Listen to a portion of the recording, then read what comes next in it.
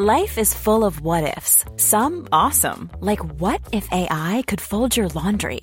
And some, well, less awesome, like what if you have unexpected medical costs?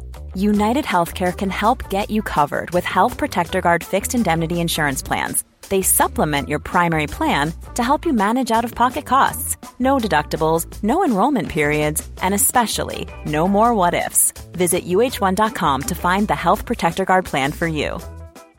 Hey, I'm Ryan Reynolds. At Mint Mobile, we like to do the opposite of what Big Wireless does. They charge you a lot, we charge you a little. So naturally, when they announced they'd be raising their prices due to inflation, we decided to deflate our prices due to not hating you.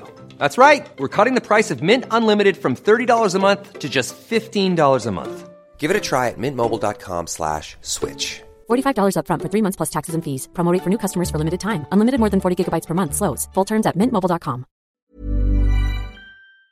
Hi, this is Billie Jean King. This is Marion Bartoli. I'm Mats Wilander. This is Mary Carrillo. This is Pam Shriver. I'm Stan Wawrinka. I'm Leighton Hewitt. This is Yannick Noah, and you're listening to the Tennis Podcast.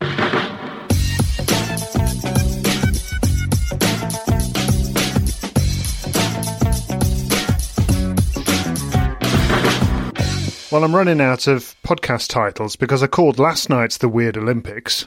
And now Novak Djokovic has lost. Novak Djokovic, the indestructible Novak Djokovic, Catherine, who had won the Australian Open, the French Open, Wimbledon, and was absolutely the dead cert of all dead certs to win the Olympics, as far as I was concerned. I was concerned a lot of things over the last week, but that result, him being defeated by Alexander Zverev, despite Zverev losing the first set 6-1 and being 3-2 and a break down, I've just watched it again. I've just watched it again whilst cooking and having dinner and trying to spot where this all turned and why. And I still feel a little bit clueless about it. No, I thought you were going to say, no, and here's why it is. I've got one or two theories. This wouldn't be a completely pointless podcast. But I'd quite like to hear the version of events that you have in your minds first. Or do you want to hear mine first? Yeah. Yes, don't cliffhanger us, right. David. And then we'll judge you. All right, judge me. Excellent. Well, look, I'd be lying if I could completely come out with why from a Novak Djokovic perspective, because first of all I should say I think that there's a clear gear change in the way Alexander Zverev suddenly started playing, and I think it's always quite difficult in these situations to know where one player comes down and allows the other player back in, or the other player shoulder barges their way into the match and the other one doesn't have much say in it, and it's usually a combination, unless somebody's playing out of their mind.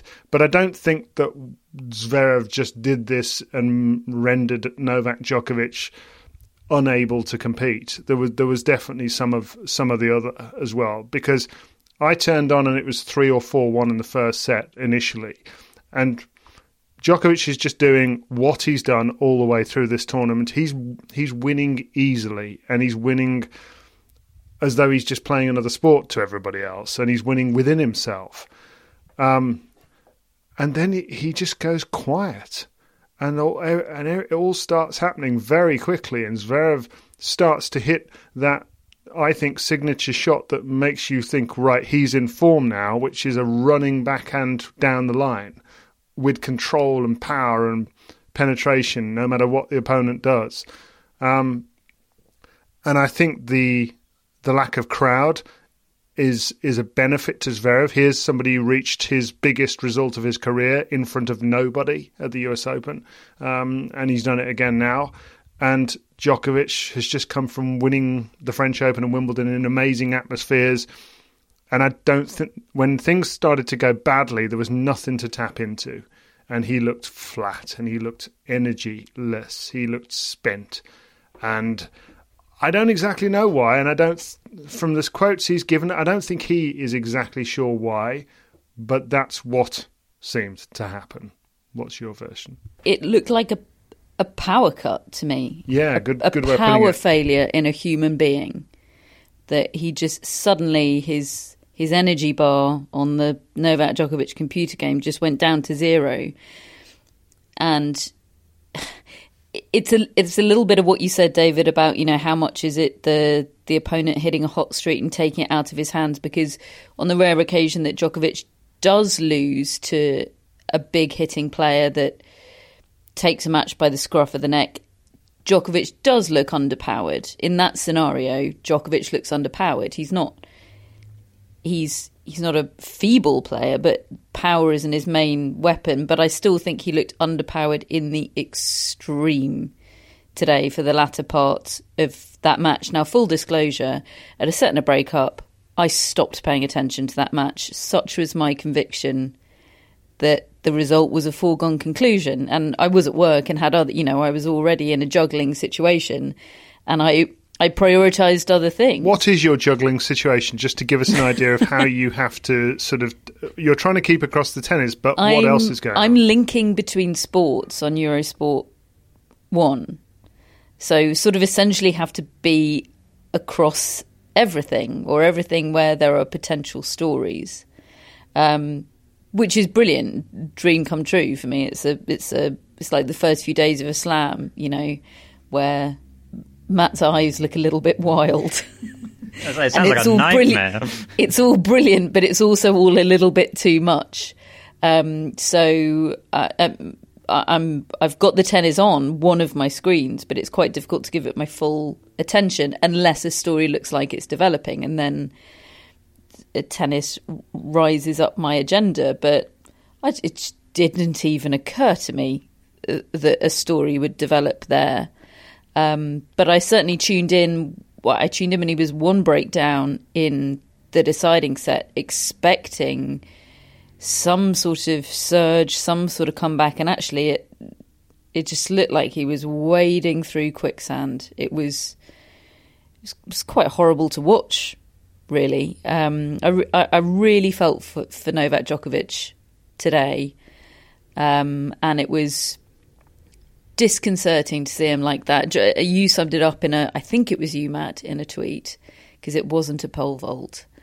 You said, yes, we expected Djokovic to be more vulnerable over best of 3 sets.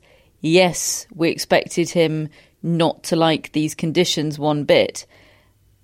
And yet it still didn't really occur to any of us that he actually might lose.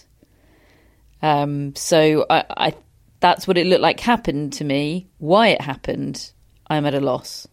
Yeah, I mean, I really am left with such a sense of shock to match some of the biggest upsets we've seen in tennis in recent years. I think, you know, you throw out names who are synonymous with an upset, Vinci, Stakhovsky.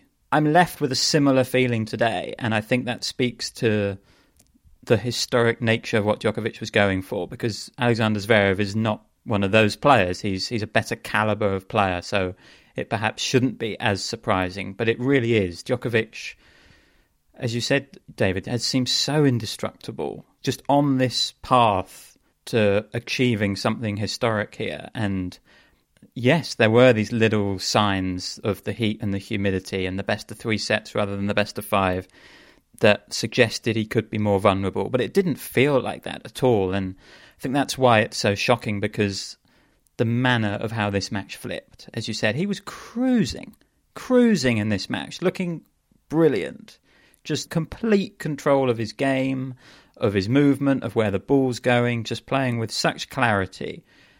And then suddenly it flipped completely the other way, and in his words, my game fell apart.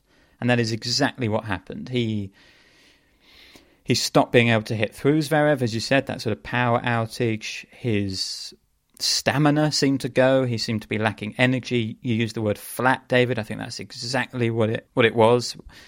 There was a flicker at the start of the 3rd set where he'd gone down a break, and then he had break-back points in the second game of the 3rd set, and there was a moment there where I thought he might get back into the match, but when he didn't take that break point, he then lost serve again, and I just thought, time is running out here. He is not going to get this back, because he's not got the energy. He's knackered. But Yeah, just the manner of the match is why it's so shocking. Djokovic doesn't lose from a set up. Set and a break up. He'd won his last 68 matches when he'd won the first set. This just doesn't happen. And yet it did so dramatically and so suddenly. And it's a huge deal, this. Do you think that this would have happened? Let's say they met in the semi-finals of the US Open. And he's leading a set and a break. In what circumstances? Is there a crowd? Is it just the best of five distinction that you're making? Yeah, there's a crowd, and he's had a flat period in a match. He's lost his set and a break lead, and suddenly he's lost the third set 6-1, 6-love. Would you feel that he would come back looking like he looked today in the distance? Yes, I always think he's going to come back. He's Novak Djokovic. He's won 3 slams this year. He's looked unbeatable. Even when my eyes were telling me otherwise, I thought he was going to come back today.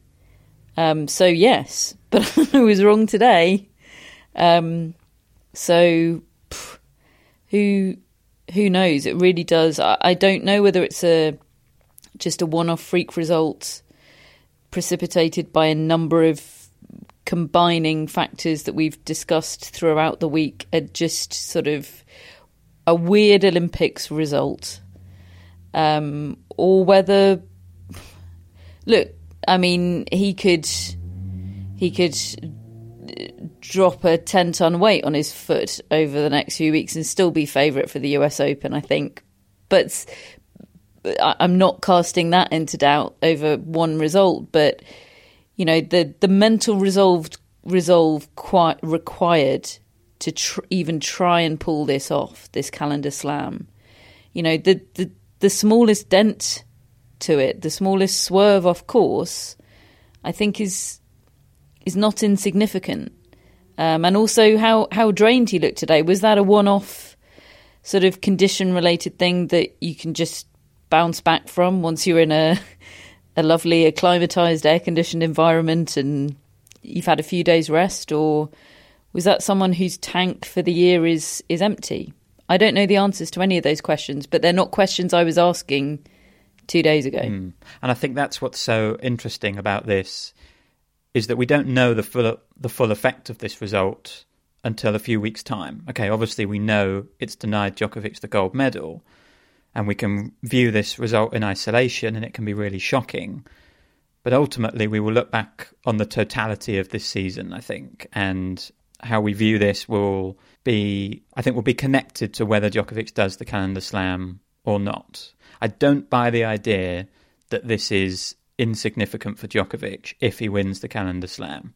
I saw a few tweets going around saying that this will be forgotten if Djokovic wins the calendar slam. I don't agree with that. I think he wants the Olympic gold. The fact he went to Tokyo, despite all the restrictions, proved that. You know, he was after this. He loves playing for Serbia. He wants to complete tennis, you know, and this is an element that is missing. I think you're doing him a disservice if you think he can just forget this and sweep this aside. He wants to win everything. He wants to be all-conquering.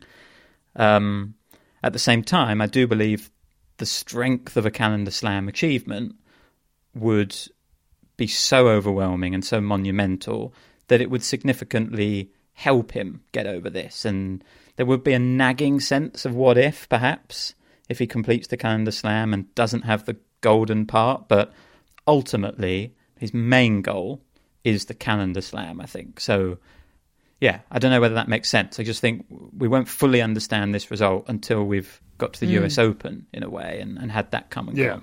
Yeah, I personally think that if he completes the Grand Slam, which none of his contemporaries have ever done, I think that will trump all of their achievements, and puts him alongside two men in history. There's no question. This is hurting him. It hurt him last time. He desperately wanted to do this, and the chances are he's never going to do it. Now, I saw a tweet from my colleague Russell Fuller saying he'd be 37 by the time the next one comes round, and he wouldn't bet against him.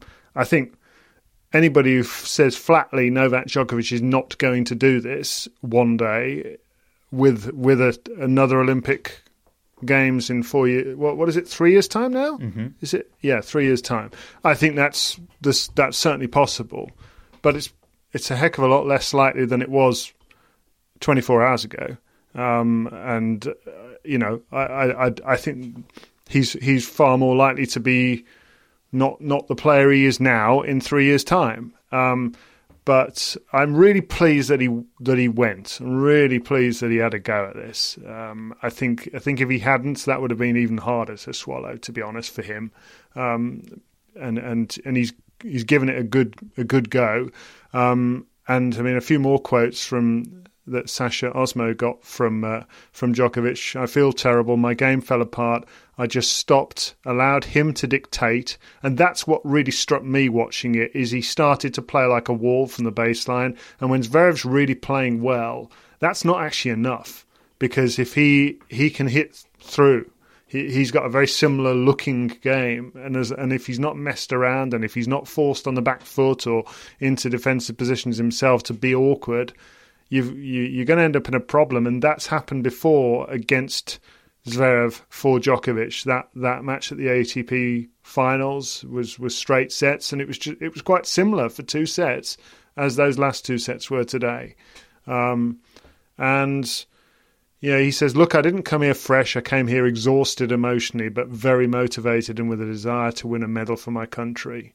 I hope to use at least one of the chances tomorrow. Now, by that he means he's playing in a bronze medal match against Pablo Carreño Busta, and he's also playing in a bronze medal match in the mixed doubles, because his day got worse, folks. He followed up singles defeat with mixed doubles defeat against alongside Stojanovic, and again, poor Nina Stojanovic that had to go up to him in the dressing room and say, "You ready to go back out and play some tennis now?" Yes, I was wondering whether after suitable rest on the order of play might be in about 3 weeks, something like that. We can play this semi-final. It was kind of incredible to see Novak Djokovic back on court. I think it was on court 1. It wasn't even on the centre court. Just moments after this really punishing defeat. It's very weird. Normally tennis players lose if they lose in a big match, and you don't see them for a little bit. They're able to just go away, and he was so just publicly back out there. It was a very weird situation. Just on that point, David, of him being 37 at the next Olympics, look, who knows? It's kind of fascinating how these careers of these players can seem so set in one direction and then suddenly change. I mean, how many times have we thought Federer was going to be the leader at the end of it all? How many times have we thought Nadal? Now we think it's Djokovic. But I do wonder whether having the Olympics in 3 years' time is the sort of thing that might even extend Novak Djokovic's career. It could be something that he aims for, something that motivates him when he's done everything else. On clay at Roland Garros in Paris? I mean, I do think clay is the surface where his game has declined a little bit. That seems like a ridiculous thing to say in the year that he won Roland Garros beating Rafael Nadal, but I do think he's more vulnerable on that surface. But we'll see. It is fascinating. I go back to 2015 when he lost to Wawrinka at the French Open. That felt like a crushing loss at the time. There were backhands fizzing past him. He'd beaten Nadal, he'd beaten Murray. He was all set up to win the French Open for the first time, and he lost. And I thought, gosh, okay, where next for Novak Djokovic? He won the next 4 slams. This is a guy who can absorb blows and bounce back, but he's done that in the past. Doesn't mean he necessarily will be able to do it again. I'm fascinated by what this result does for the next weeks and months and years ahead. It's just changed things. I thought we were going in one direction, and we've taken a different turning. By the way, the idea of 3 years' time, the Olympics at Roland Garros being a carrot dangling before Novak Djokovic suddenly occurred to me. I wonder whether Rafael Nadal's thought about it. Well, he already has gold. Yeah, I know, but In fact, he has singles and doubles gold, doesn't he? He does. Mixed doubles. Knowing it's there, though, Catherine. I mean... With Suarez Navarro out of retirement. Sold. That'll do. That'll do. Well, Alexander Zverev afterwards told the media... Carlos Suarez Nadalo. Oh, my... What were the ones from yesterday again? There was Maritsipas, which is Maritsipas, Navarusa. Maria Sakkari and Stefanos. I came up with beers for Barty and Piers today and thought that was a moment of just astonishing genius, and quickly discovered on Twitter that others had already come up with that. Oh, well, I'm still impressed, Catherine. Beers Thank party, isn't it? Yes, I prefer beers. Me too. Particularly after last night. I was going to say, David, tell us about last night. Oh dear, I had 3 of them, and I've not felt too good today at all. I felt behind in everything that I've done. I've not really been on it. He means bottles, not pints, folks. Yeah. And he's 6'7". Yeah. WhatsApp messages were just getting 1 tick on our group. They weren't going through to David this morning. That is unheard of. David is a fast replier and is sending WhatsApps, for any time from 4:30 a.m. onwards. We were pushing 10 o'clock and there was nothing from David. Genuinely concerning. Yeah. Well, what can I say? Zverev was talking about what he said to Djokovic to the net, and he said, he was tearful, he was very emotional, and he said he'd said to him, "You're the greatest of all time, and this won't change that." He's got to finish the job, though, hasn't he? Really, I would have thought, and he's into the Olympic final, and if he were to lose this final now, that would be massively bittersweet. Really, I would have thought. He's playing Karen Khachanov, who's to me a surprise finalist, but well. What an opportunity. He beat Pablo Carreño Busta today, 6-3, 6-3. And I think that could be quite a good match, Khachanov-Zverev. I kind of feel like Khachanov is going to bring it and have a right old go. What do you think, Matt? Quite an interesting head-to-head. 2-2, and Khachanov's won the last 2 and won them pretty handily. I mean, they weren't that recent. They were 2018 in Paris when he went on to win the title, and 2019 in Canada, I think. But they were both straight sets wins. I saw the second set of Khachanov today, and I thought he was good. I thought he was playing exactly the way you would want Khachanov to play, which was imposing that big game, serving well, hitting big forehands, just kind of no nonsense. He didn't get involved in a real tussle with Carreño Busta, which I thought he might. He just sort of handles him like he should be able to with that big game. So that was impressive, I thought. And actually, this last month has been impressive. I was beginning to think of Khachanov as the 4th Russian, having been the first really to break into the top 10. Medvedev had overtaken him, Rublev had, and given Karatsev's start to the year, he was more relevant, but Khachanov, Wimbledon quarter-final. Relegated to the role of Russia's secret weapon. Yeah. So, no, it's impressive what Khachanov's doing. And, gosh, that win over Carreño Busta was great. But in light of Djokovic going out, it's now presented him with a real opportunity. I mean, I think Zverev's still the favourite for that match, but he's got a much better chance of beating Zverev, I think, than he would have done Djokovic. Well, I always think as well of interviewing Elena Demencheva maybe about a year after she'd won the gold medal, and you could tell that it didn't really matter what else she did in her career or what had gone before. That was going to be enough for her to feel massively satisfied as a tennis player. Can I ask a hypothetical question? Yeah. I'm going to ask it now because it could be completely irrelevant come Sunday. I blooming love a hypothetical. Go on. Just trying to work out how you view an Olympic gold and, its significance. If Khachanov wins on Sunday, whose career to date would you rather have, Khachanov's or Medvedev's? Khachanov's. But I I would sell my soul to the devil for an Olympic gold. Dr. Faustus style. Oh, that's a really good question. To date, so do I have to assume that Medvedev never wins a major title? No. They retire now. Yeah, they retire They both now. retire now. There's no... Yeah. Yeah, I'd do the same. So I think that shows this is a big deal if Khachanov can win this, because Medvedev's got two slam finals. It is only on that gold medal. You know, there's Khachanov. I feel has had a bit of an underwhelming career so far. So, and I don't mean What's to be your mean, answer, Matt? Yeah, I think I probably would. If we cut it now, I think I'm always thinking of big titles, and an Olympic gold is huge. You would never stop looking at it, would you? You would just take it out every now and again, and it would complete you. You'd wear it. I'd wear it to bed. It needs to be on your person. Take it out from where, David? From about my person. Yeah, you wouldn't take it off, ever. No. You would sleep in it and shower in it. Yeah. Wouldn't you? Yeah. Provided that didn't degrade the material. Okay. Well, David, you said Khachanov hasn't progressed or has had a bit of a disappointing career, really. This is his first final since Paris.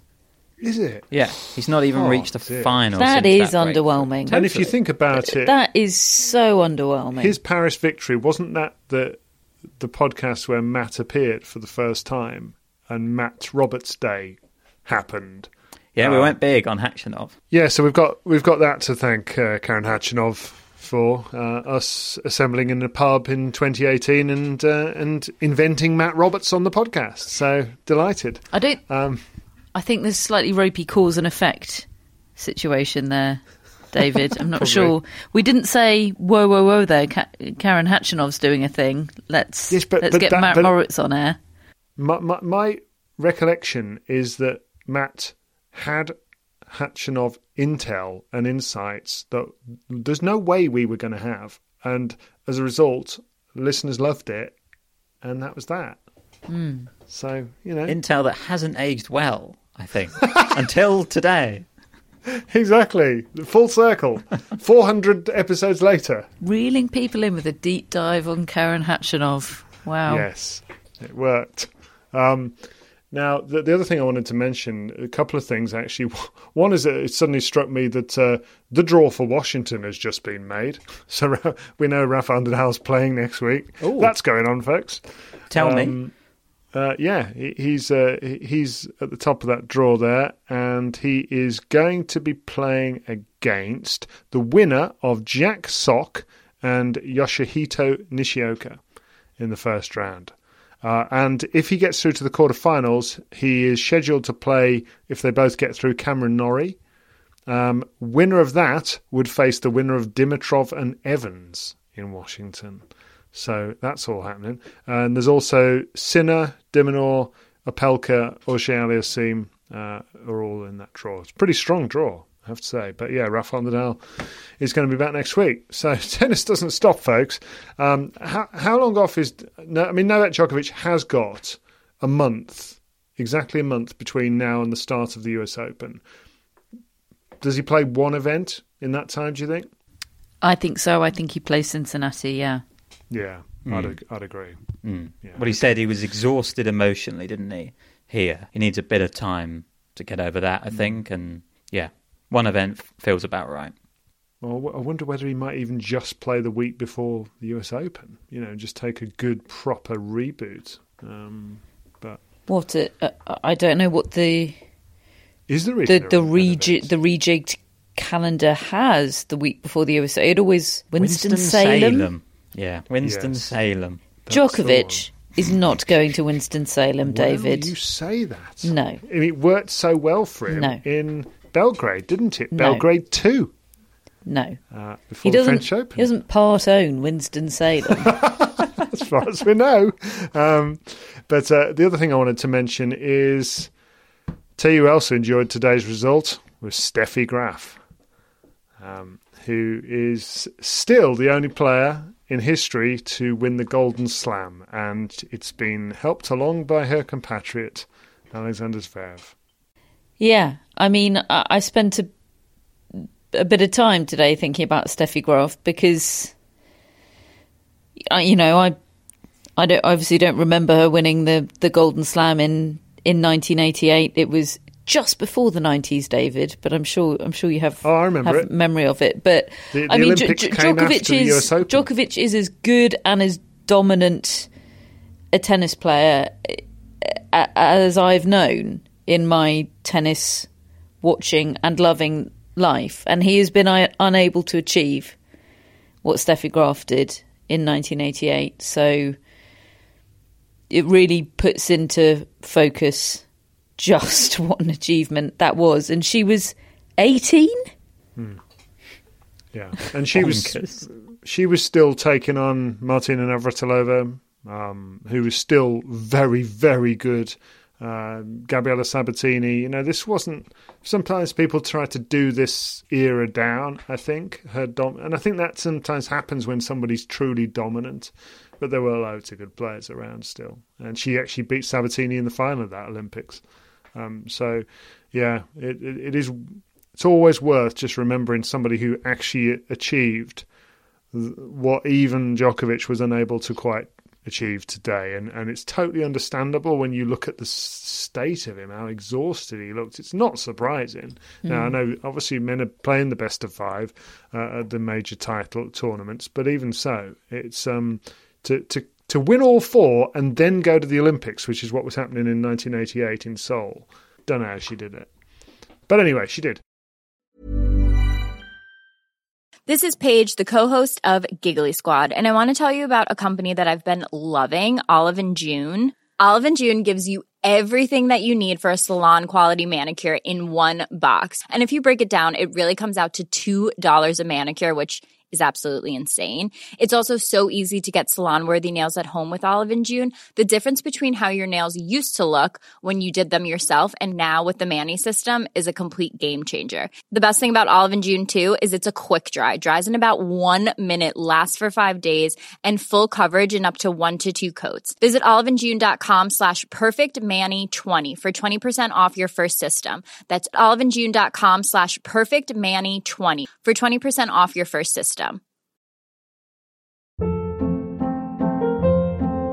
Hold up. What was that? Boring. No flavor. That was as bad as those leftovers you ate all week. Keke Palmer here, and it's time to say hello to something fresh and guilt-free. Hello Fresh. Jazz up dinner with pecan-crusted chicken or garlic butter shrimp scampi. Now that's music to my mouth. Hello Fresh. Let's get this dinner party started. Discover all the delicious possibilities at HelloFresh.com. This edition of the Tennis Podcast is sponsored by Tennis Channel, and Tennis Channel Plus is the place to watch the French Open. They've got every court live, and you can watch on your phone or on your smart TV in HD. Sounds great. There's genuinely nothing I like more than watching multiple courts with matches everywhere. And can I just sit and watch Court Says and Longland all day? You sure can, David. Wherever the stories are, the rivalries emerge and the generations clash, you can watch it all with daily live coverage beginning on Monday, May the 20th. Be there when it happens by subscribing to Tennis Channel Plus to stream daily coverage of Roland Garros. Use promo code TennisPod20 for 20% off your annual subscription. So what else happened? Today we had success for Mate Pavic and Nikola Mektic in the men's doubles final, beating Marin Cilic and Ivan Dodig 6-4, 3-6, 10-6 to win the gold for Croatia. So it would have been a gold for Croatia no matter what. I think there might have been a bit of a group hug before they actually started the match, which is a lovely thought. But yeah, I'm pleased for Pavic and Mektic. That it's mission accomplished, isn't it? It's gone beyond mission accomplished because it's had all the other success around it as well. Yeah, I mean, talk about a long-term vision coming off. It was after Mektic had won the ATP finals with Koolhof that they split, and that was because Mektic wanted to play with Pavic for the Olympics. I mean, talk about loading yourself up with pressure, sort of needing something to come off, and sort of every step of the way they have just succeeded. And they've had some setbacks, obviously the big one at the French Open being withdrawn from that tournament because of COVID, and they've responded by winning Wimbledon and winning the Olympic gold, which was their ultimate aim. I think it's an incredibly impressive season from both of them, and there was a slightly weird atmosphere, I felt, to that final today with both Croatian teams. I mean, it was lovely. There was plenty of intensity out there, but, you know, because they're compatriots and, you know, Cilic has won the Davis Cup with Pavic, you know, they're intimately connected as tennis players, and yeah, it just was a slightly strange atmosphere. And then it was a shame that it ended on a Hawkeye call, and Pavic was desperate to celebrate because he knew it was out, and Mektic just said, hang on a minute, we better just wait till that call. That was a fun moment. But yeah, just brilliant for them, and also nice for Cilic and Dodig to have a silver. That'll sit nicely, I think, on Marin Cilic's mantelpiece of trophies. I think he will treasure that one alongside some really big titles that he's won in his career as well. That silver for his country. And we also have the first ever Olympic tennis medal won by New Zealand, because Marcus Daniel and Michael Venus have won that bronze medal match, which I always think is just one of the great features of the Olympic Games. The fact that you can come back and having lost and have another chance and still walk away feeling amazing, unless you lose. Djokovic will be doing that twice tomorrow. Yeah. I'm sure he's pumped about it. I mean, no, I don't mean to sound as flippant. Look, he will be pumped if he wins medals. I doubt going to sleep tonight that was what he fancied doing. Of course not. I think the plane ride home, if he's got a win, even if he lost the singles and won the mixed doubles, you know, I think he would leave feeling better about things. You know, I think it would make a difference. But still not the same. Sorry, just on Venus and Daniel, they're the first to win for New Zealand a medal in tennis at the Olympics, but the second and third New Zealanders, because in 1912 Anthony Wilding was representing Australasia, and he won a medal, and he's a fascinating man in tennis history. Won 4 Wimbledons in a row, and then was killed in action during World War One.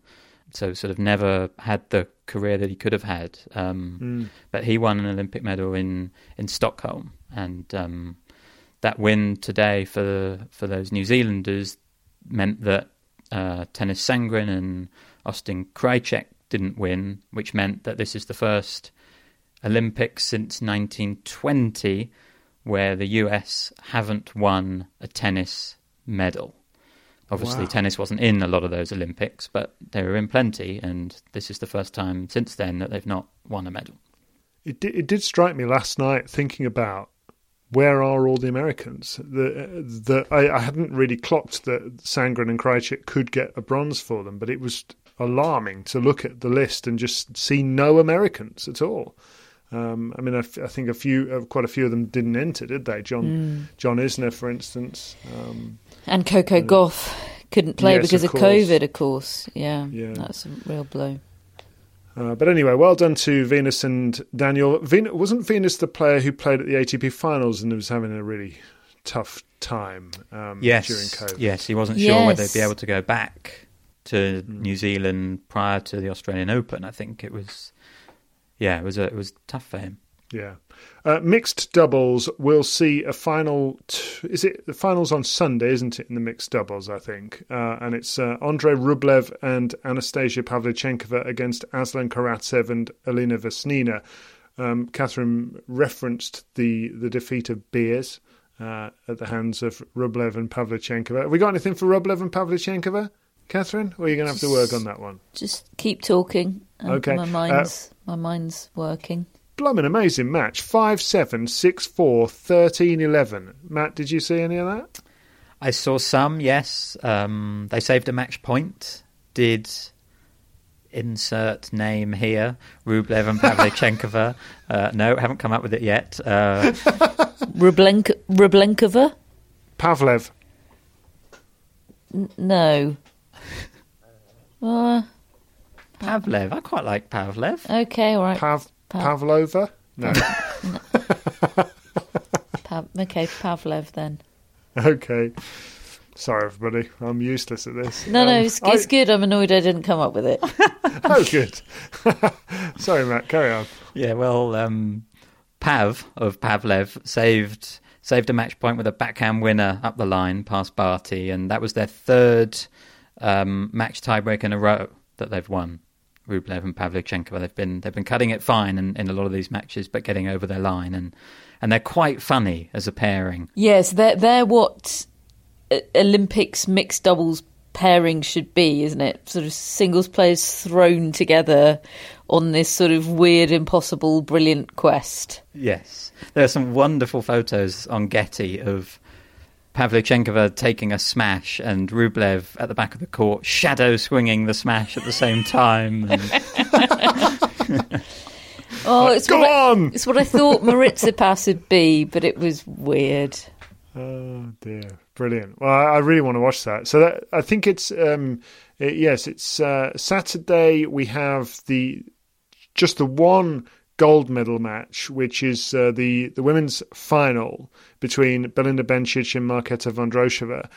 But that's after the two bronze medal matches starting at 7 o'clock UK time. So what's that, 2 a.m. on the east coast of the States, between Novak Djokovic and Pablo Carreño Busta. And that's followed by the bronze medal match between Elena Rybakina and Elina Svitolina for a bronze medal. And then it's the Bencic Vondrousova. Who do you think's going to win that? Have you got a feeling?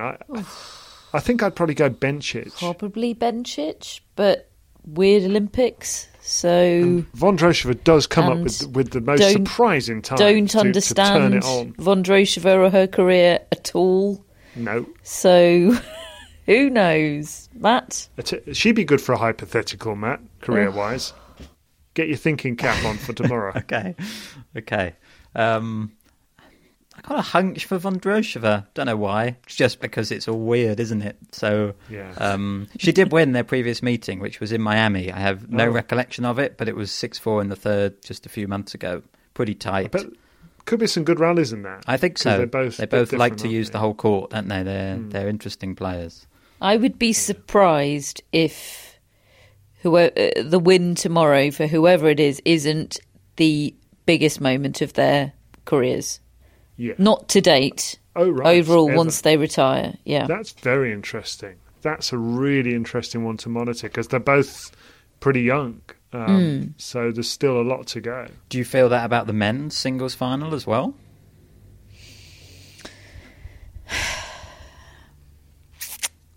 I think I do about Khachanov. I'm not sure about Zverev. Could be. I don't feel confident in my not sureness about Zverev. I certainly wouldn't say, there'll definitely be higher peaks than this.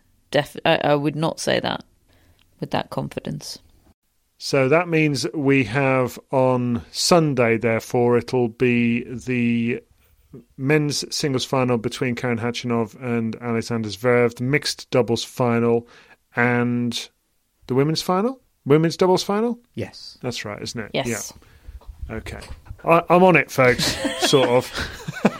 He's still hungover. Yeah. It is confusing, isn't it? There's overlap of players in more than one event. Yeah. The bronze medal matches are really stumping me, I've got to be honest. Even if I was completely unhungover, I think I'd find this pretty tricky. 7 o'clock tomorrow morning UK time on court 1. Veronika Kudermetova and Elena Vesnina against Pigossi and Stefani for the bronze. And that's followed by Beers against Djokovic, if you want to do a combination of Djokovic and Stojanovic, or Stojanovic.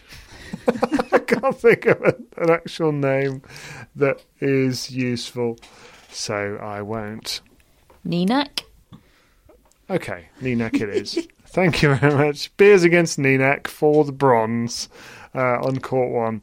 And I think it's high time we got to bed. It's 8:45 local time. That's definitely bedtime for me. And Catherine's got to be up super early for her presenting work on Eurosport in the morning. It's late rather than early. Yes. Anything before 6 is the night time, as far as I'm concerned. Indeed. And we have our mascots, of course, being Zeus and Rogue and Scouse and Mousel. Thank you all for your support. And Billie Jean King for Billie Jean the dog, who's going to be back soon. Back soon, I think. Hopefully. Yes, my phone offered me up a memories packet. You know the way Google Photos offers you, I think it's called Memories Together, you know, using its facial recognition software. And it was Memories Together of David Law and Billie Jean K9. And it was just a little compilation slideshow of all of your touching moments with Billie Jean. It really got me. We did bond, I have to say. I have been missing her. She hasn't given me a second thought. But anyway, she'll be all right when she's one of those in-person people, isn't she? Yeah. When you're there, she loves it. But, you know, your history as soon as you're out the door. Anyway, Chris Albert Lee is our executive producer and the marvellous mascot provider for the week of, is it Haida and Sommer? Matt, I'm getting the nod. Awesome. Right. Okay, folks. This has been a lot of fun. Weird, as usual. This is the Weird Olympics. It's what we do. So we'll be back tomorrow with more weirdness. Bye-bye.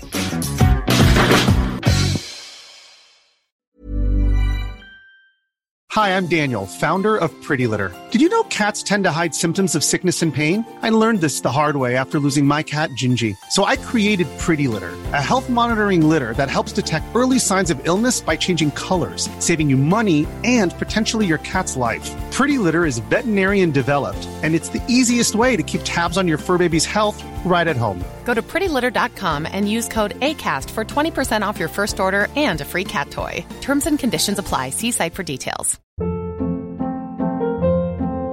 Hold up. What was that? Boring. No flavor. That was as bad as those leftovers you ate all week. Keke Palmer here, and it's time to say hello to something fresh and guilt-free. Hello Fresh. Jazz up dinner with pecan-crusted chicken or garlic butter shrimp scampi. Now that's music to my mouth. Hello Fresh. Let's get this dinner party started. Discover all the delicious possibilities at HelloFresh.com.